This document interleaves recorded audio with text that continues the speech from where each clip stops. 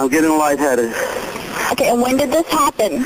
About 5 minutes ago. Okay, I'm getting you some help. Just stay on the line with me, okay? I think he got me in the liver or something. The blood is very thick. I'm going to die. No, don't say that, sir. Listen to me. Stay on the line with me, okay? Sir? Hello? Those were the last words said by Brian Sweat, who was fatally stabbed in his front yard 13 years ago in Gainesville. His killer has not been caught.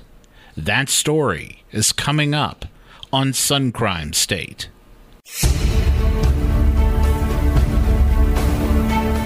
I'm Tony Holt, crime reporter for the Daytona Beach News Journal. Welcome to Sun Crime State, a weekly podcast that takes an in-depth look at Florida's biggest crime stories of the past and present. In this episode, I'll discuss the arrest of a Puerto Rican man in connection with the slaying of his ex-girlfriend. Her remains were discovered by a hunter in a shallow grave on November 25th, 2016, near Ormond Beach. Detectives learned that the suspect, Orlando Cruz Romero, had previously served time in Puerto Rico for a homicide there. I'll speak to two investigators familiar with the local case.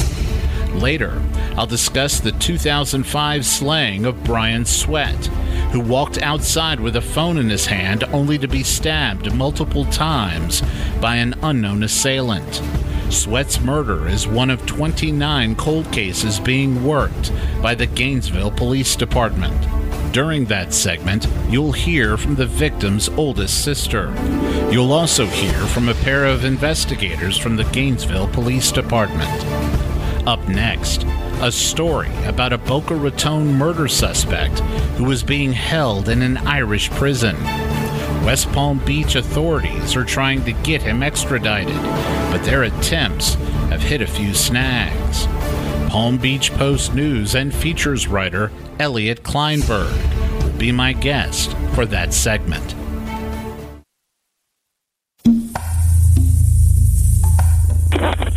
No, I got towels. Yes. I got someone who shot. That was the voice of Kim Scott, who found 25-year-old Jacob Walsh bloodied and lying on her doorstep shortly after midnight on June 7th, 2016. She called 911 and Boca Raton police responded to the apartment complex at Military Trail and Yamato Road. Here is Palm Beach Post reporter Eliot Kleinberg summing up what happened. According to Boca Raton Police, Jonah Horn and Matthew Lewis, who is from Jensen Beach in Martin County, had a confrontation with this young man, Jacob Walsh, who lived in Jupiter. But the gathering was during an alleged drug deal at an apartment complex in Boca Raton. And allegedly they had this struggle of some sort, and Jacob Walsh was killed.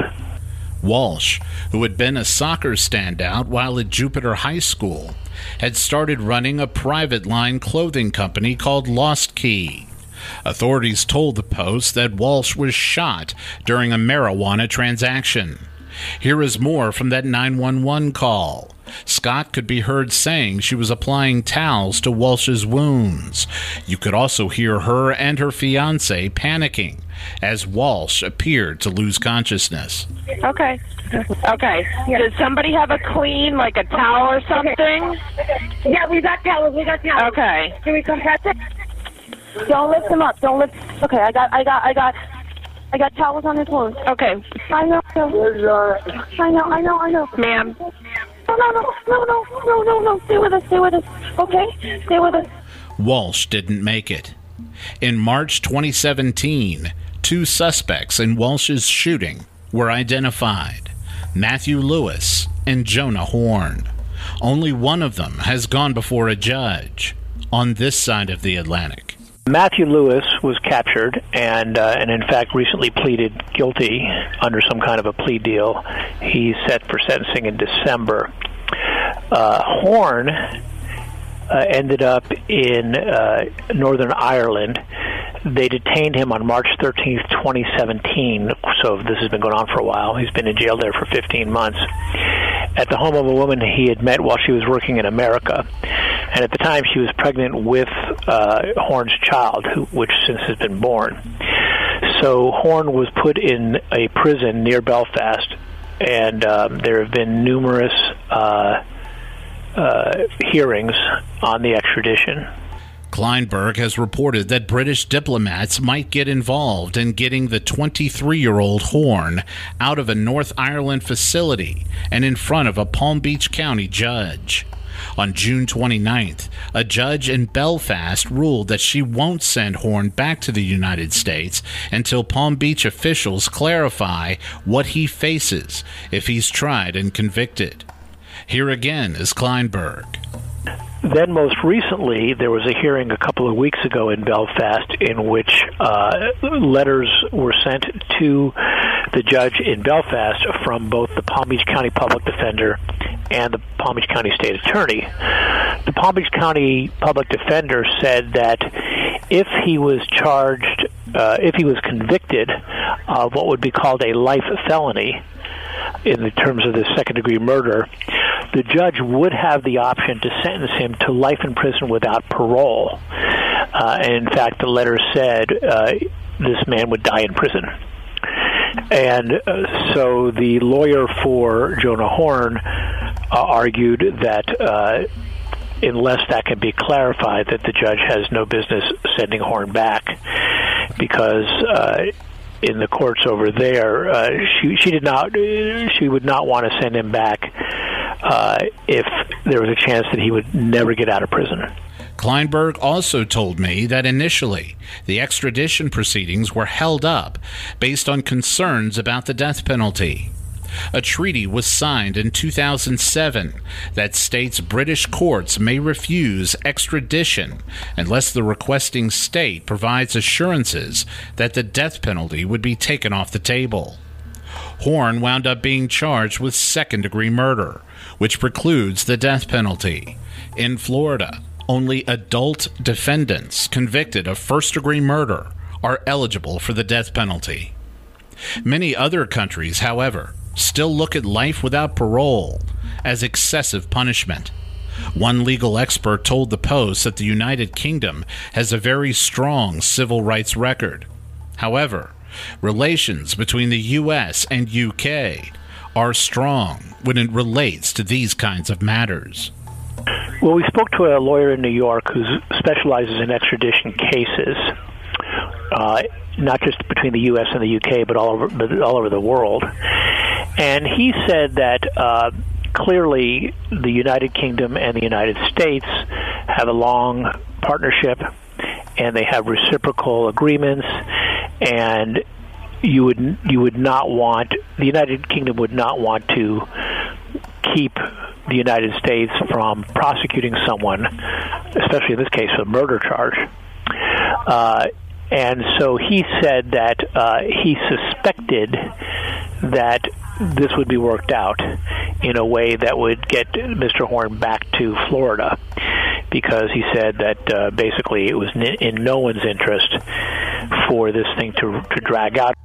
There remains the small possibility that Horn could be released by the judge. She has the authority to do so. There is a possibility, or at least there's an option to the judge. If the judge finds it completely unacceptable, the judge could deny extradition and possibly free this person. Now, the lawyer in New York said that if she did that, he would be free only in Northern Ireland and perhaps the United Kingdom, that if he stepped foot in another country, perhaps even Ireland or France, that the United States could then pursue him and try to get that country to extradite him back. But the lawyer in New York did tell us that he suspected that this is something that would get worked out. Meanwhile, the victim's mother, Pat Walsh, remains frustrated that the second of her son's 2 accused killers remains in Ireland. Kleinberg told me she takes no solace in the fact that he's behind bars. She believes he still has to face a judge and be punished for what he did. Mrs. Walsh told the Post in a recent interview that she would even fly to Northern Ireland and talk to the judge herself if she thought it would do any good. Coming up, the story of an arrest of a man accused of killing his ex-girlfriend nearly 2 years ago and burying her in a shallow grave. My special guest for that segment will be Volusia County Sheriff's Detective Seth Amrhine and Sergeant A.J. Pagliari.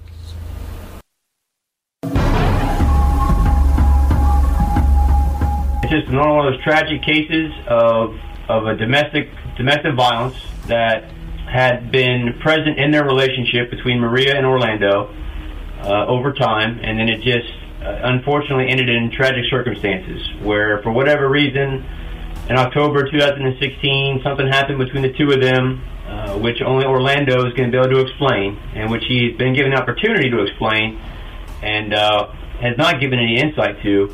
So something happened between the two of them, which resulted in Orlando killing her, subsequently going to Ormond Beach, burying her in a shallow grave, and then, fleeing the area. But again, at the end of the day, it's just one of those tragic instances of domestic violence. It happens every day. That was Volusia County Sheriff Sergeant A.J. Pagliari talking about the murder of Maria Marquez Rivera, a 40-year-old woman from Deltona, whose remains were found in a shallow grave outside of Ormond Beach in November 2016. Charged in the death was the victim's ex-boyfriend, Orlando Cruz Romero.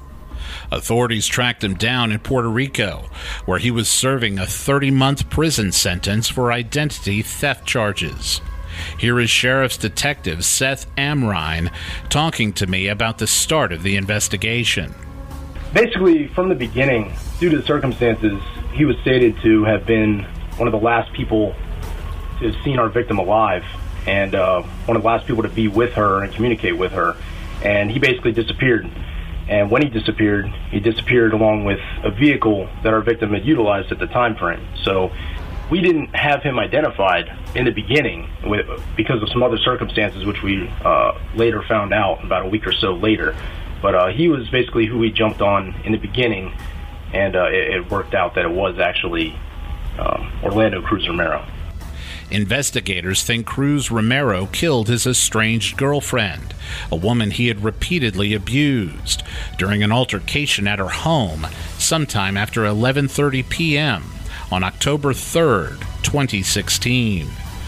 Detectives allege that Cruz Romero drove the woman's body to a wooded area off Interstate 95 and US 1 near Ormond Beach and buried her in a shallow grave.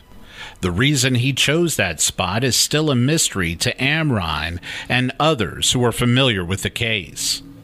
We don't know, to be honest. We don't know why he picked that spot. We don't know if that was a place he had stopped earlier, if it was just something he figured if he was stopping at a gas station or somewhere in the area that he just saw a good spot. We don't know. We don't know why he chose to take her from the scene.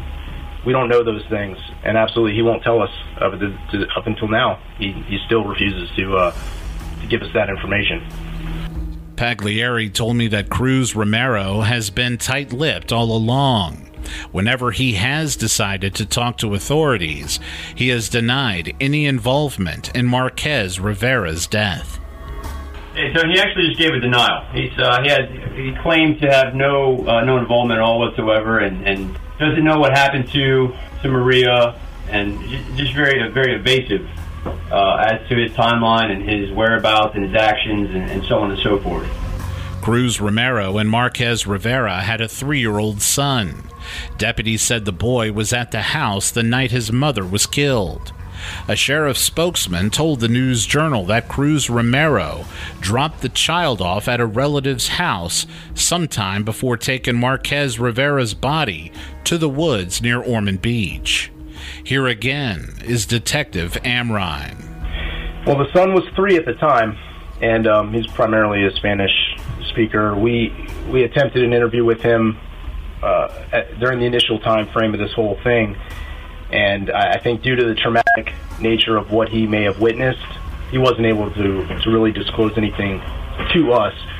Statements have been made during the during the course of this investigation. Can't really go into too much detail about that, but as far as great detail about what was witnessed, we really don't have a whole lot. But we do have some statements that he made to family and some other people that he disclosed.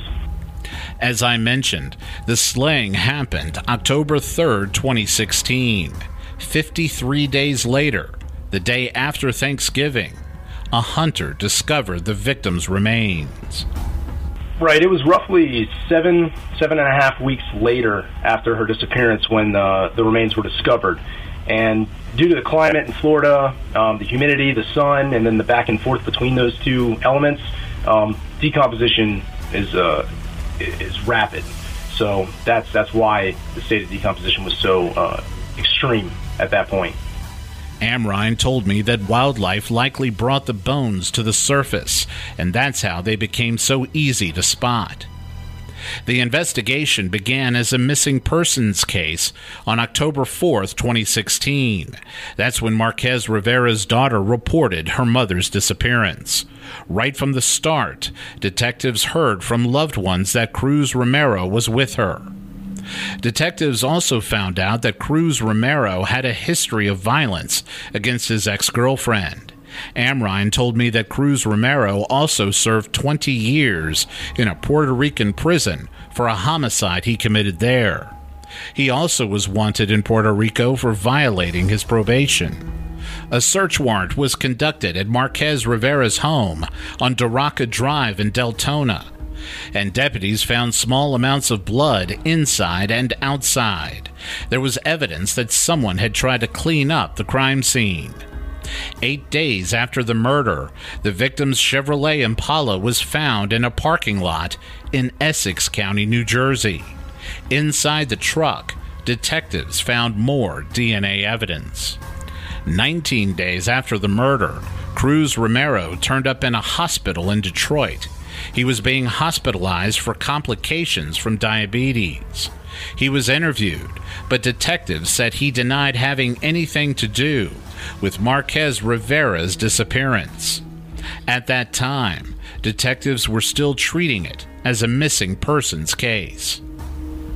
Cruz Romero was arrested after being discharged from the hospital.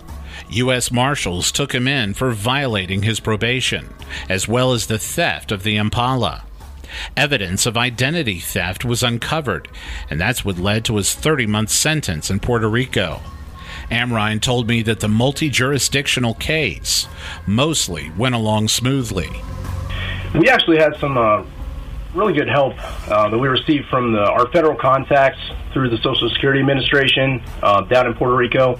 They basically were they were like our liaison down there, and they facilitated a lot of the work with the Justicia Department down there in San Juan, Puerto Rico, and dealing with the officials, in country.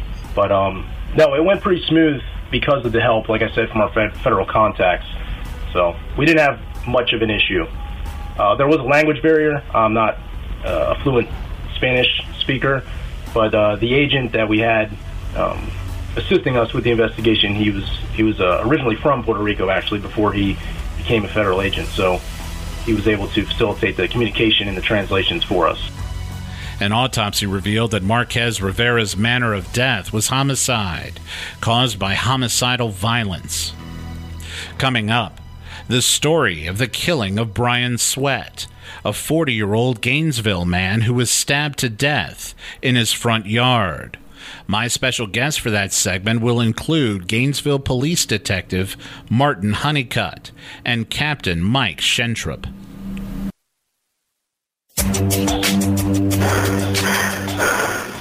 911, where's your emergency? I've been stabbed. Okay, what is your address? 4024 Southwest 38th Street. What is the telephone number that you're calling me from? 372-5922. Where did this occur at? Did it happen where you're calling me from? Yes, in front of my house.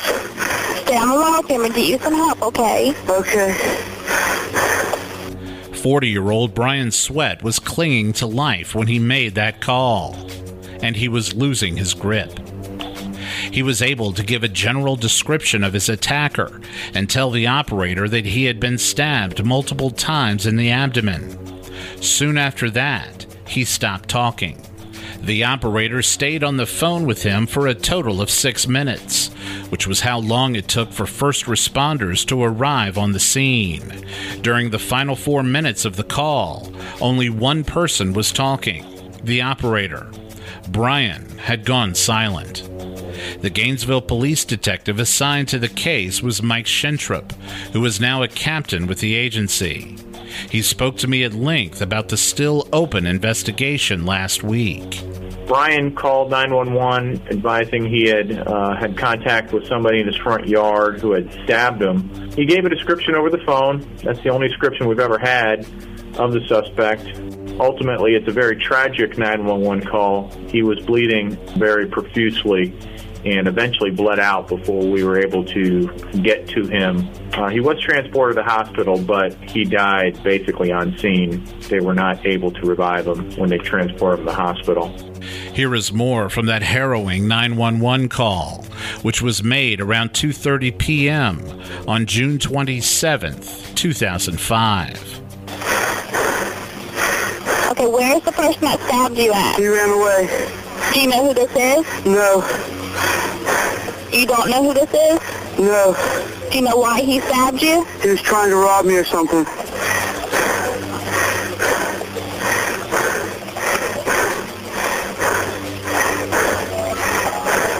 Please hurry, I don't know how bad I'm hurt. I'm getting you some help, okay? Which way did he run? He ran away. I'll tell the people when they get here. Was he black, white, Hispanic? He was black. Do you remember what he was wearing? Jeans and a blue shirt, long sleeve. I'm bleeding pretty good. I'm going to get you some help, okay? Just stay on the line with me. No one other than Brian saw the attacker. Police canvassed the area, but no one saw anyone suspicious before or after the stabbing. There were no witnesses to the case who ever saw the suspect running from the scene or walking to the scene. There were some people who may have seen somebody hours earlier or hours later, but nobody at that moment, within minutes of the incident, saw anybody in that neighborhood. Brian told the operator he was stabbed in the abdomen. Police will not disclose how many times he was stabbed, but Brian told the operator he was stabbed more than once. Okay, did he only stab you once or more than multiple times. I'm getting lightheaded. Okay, and when did this happen? About 5 minutes ago. Okay, I'm getting you some help. Just stay on the line with me, okay? It was then that he started to fade. He suspected he had a lacerated liver and that his internal injuries were too severe for survival. His last words to the operator were, "I'm going to die." The 911 operator kept talking to him, urging him to talk and remain awake. She kept doing that until police showed up. At the end of the 911 call, you can hear police enter the house. Gainesville Police, anybody here?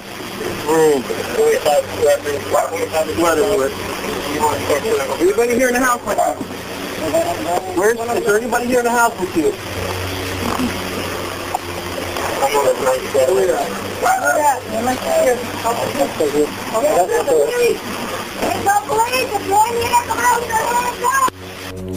Brian's two dogs, a pair of Cocker Spaniel mixes, were covered in blood when first responders arrived. Here is Captain Schentrup talking about what likely happened from the moment before Brian was stabbed to the time he crawled back inside his house to call 911. The speculation behind the case is Brian must have seen somebody in his yard, somebody he didn't recognize, with the idea that he was going to go out with his handset and dial 911 if necessary if he thought this person was doing something illegal. Brian never had a chance to make that phone call to 911 from that initial handset he had in his hand because the confrontation must have taken place and he was stabbed by the assailant. Once he was stabbed, the assailant ran in an unknown direction, and Brian was able to make it back into his house and find a second handset to that same wireless phone system he had to make a phone call to 911. When the victim walked outside of the house, he had a cordless phone in his hand. He was attacked before he had a chance to use it. It got knocked out of his hand, and because he was so disoriented and panicked after the stabbing, his instinct was to crawl back into the house and grab the other receiver to call police. At the scene, we found very little evidence of what occurred. He had portable phones. One of the handsets was found in the front yard with a little bit of blood. So we believe the confrontation with the suspect occurred in the front yard. Brian was able to make it back into his house, retrieve a second handset from that phone system he had to dial 911, and that portable phone handset was found next to him with an open line to 911 when we arrived. The Gainesville Sun reported that Brian's Toyota MR2 Spider was parked in his driveway when he died. Police would later say that might have attracted a potential burglar. But the car was not broken into, and none of the victim's possessions was missing when police searched the premises. Our guess is that the assailant never had any intention of killing anybody. He just did not want the law enforcement called, and I think Brian probably threatened to call 911, and that's when he was attacked. Brian was the youngest of 4 children. He grew up in Gainesville and graduated from Gainesville High. He was always an introverted person, but like many introverts, he had many talents. Last week, I spoke to Brian's oldest sister, Brenda Sigmon. He sang in the choir at his high school. He was a very good singer. He was great in music. He played the guitar. He was one of the people that could just pick up an instrument and just play it without ever being taught. Brian had a flair for computers and trivia. Sigmon told me she remembered many nights when he would sit in the living room with her father, and the two would watch Jeopardy together. Brian was particularly good at that game. After high school, Brian opted not to go to college and took a lucrative job in upstate New York instead. It was there that he first entered the IT field. He eventually found his way back to Florida when he accepted a job with Bank of America in Jacksonville. In 2004, he got laid off from that job. It wasn't long after his mother had been diagnosed with cancer. Brian moved back in with his mother and lived with her until she died in October of that year. He had lost his father a couple years earlier. Brian found himself living alone in the very house he was raised in. He was kind of depressed for a while, I think, because of the death of both my parents. He inherited my mom's 2 dogs, which he dearly loved. And right before he was killed, it seemed like he was back to his old self. He wasn't really that depressed. It seemed like he was getting out, walking, taking the dogs for long walks, had gotten back into golfing, loved the Gators. Brian Sweat was not a troublemaker. He played online poker. He had only one close friend. He didn't get out much. His murder could not have been more random.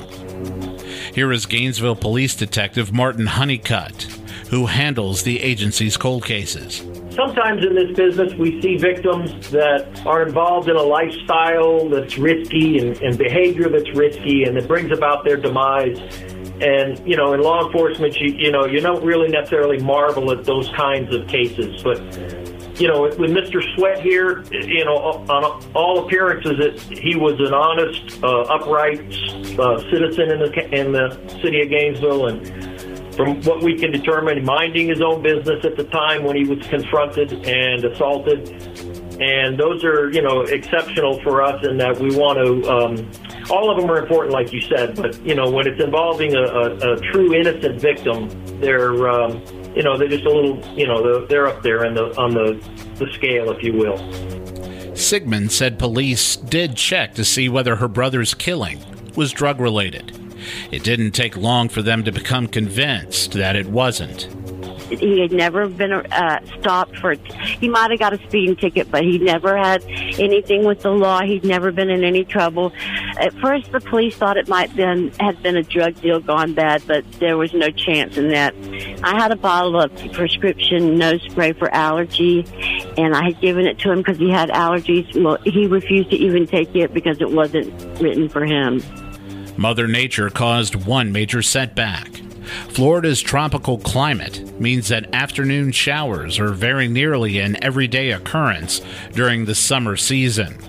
Brian was killed during the first week of the summer, so as crime scene analysts were processing the scene, the sky was getting blanketed by storm clouds.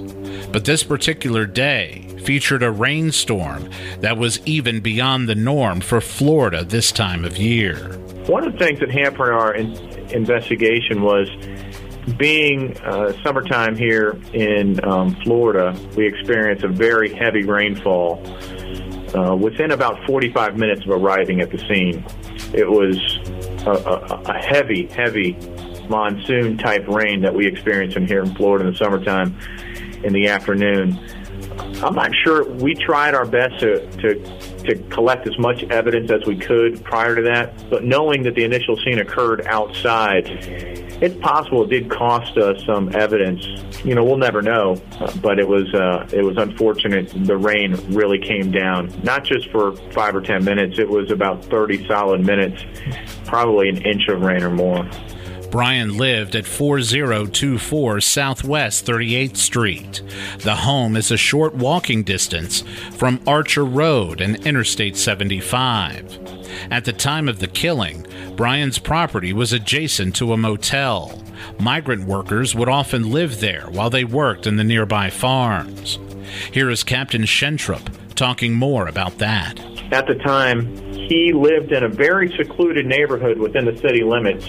Not secluded because it was fancy, just the way it was designed, but his house backed up to what you would call a low-end motel where lots of migrant workers, and at that time they were watermelon pickers, were living in a lot of those hotels behind there. So, of course, initially, we did a lot of canvassing of those hotels to see who was there and what type of criminal histories they had and stuff like that, but we were never able to connect the dots. The only thing separating Brian's property from the seedy motel property was a 6-foot-high concrete wall. In the end, police hope someone hears something and comes forward with some information, maybe a jail informant or a confidant of the killer.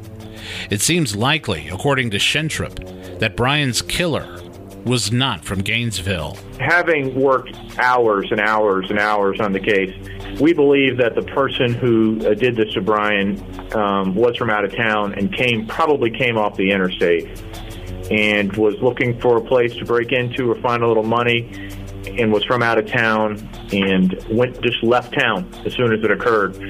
So a lot of cases we saw after the fact, our cold case clearances, come from locals who eventually decide they want to come forward or get a clean conscience or talk to somebody else while they're in jail. For Brian's case, unfortunately, we have not had any of that. Very, very little chatter locally regarding Brian's case, which has made it very difficult. Tips have not been coming in, according to Detective Honeycutt. Well, as to the tips, we haven't had any recent tips that have turned into any viable leads for us. I don't know of any prior to, say, 3 or 4 years ago, but I don't believe so. And of course, we follow up with anything that would come in to its logical end. And certainly, it goes without saying, we always hope, we don't ever give up hope that tomorrow will bring us, some bit of information that opens the door into the next room where where the evidence lies that we need to bring a charge against somebody. So at this point, there's nothing new developing in the case, but of course we always look and listen and willing to talk to anybody that would come forward with information. Gainesville police have 29 cold cases they are actively working. The oldest such case dates back to 1974. Gainesville is the home of the University of Florida. Its police department has more than 300 sworn officers. Much like Daytona Beach, Gainesville is a mid-sized city with a crime profile of a larger city. It is a hub for 8 surrounding counties. People go there to work, attend school, shop, and bar hop. Brian Sweat's murder, however, was the first homicide Gainesville police had in 2005. A lot of work has been put into the case, but clues have been scarce. What little blood that was found in the front yard could only be linked to the victim. The phone receiver lying in the yard has been sent off to labs in the hopes that DNA could be found on it. Those efforts came up empty. Brian's best friend was interviewed by the Gainesville Sun 13 years ago. He said detectives were, quote, pretty much stumped, dead in the water. He was skeptical even then that the case would ever be solved. Brenda Sigmon, by way of comparison, has more hope. She told me she remains optimistic that something will break. She said she received some encouraging news recently from one detective. She declined to go into detail about that. In the end, Brian Sweat, who could be described as a determined loner, who lived a life without making any enemies or committing any glaring mistakes, wound up being slain for no apparent reason. I spoke to his sister about that sobering aspect of the case. Obviously, that may compound your agony because he spent his whole life not bothering anybody. And not bothering anybody at all, yeah. And somebody invades his home and kills him. That must have been a hard one to accept. It was very hard. And just, I mean, I can't even imagine what the reason was. Anyone with information about the slaying of Brian Sweat is urged to call Detective Martin Honeycutt at 352-393-7615. That number again is 352-393-7615. Thank you for listening. Tune in next week when I'll discuss the murders committed by Thomas Knight, who gunned down a Miami couple 44 years ago, escaped from jail, committed another murder in Georgia, and years later fatally stabbed a prison guard while on death row. He wound up getting executed in 2014. So please join us next week. You can find Tony on Twitter at TonyCrimeWriter or email him at tony.holt@news-jrnl.com. Be sure to rate us on iTunes. Sun Crime State is recorded by Tony Holt and produced by Chris Bridges for the Daytona Beach News Journal.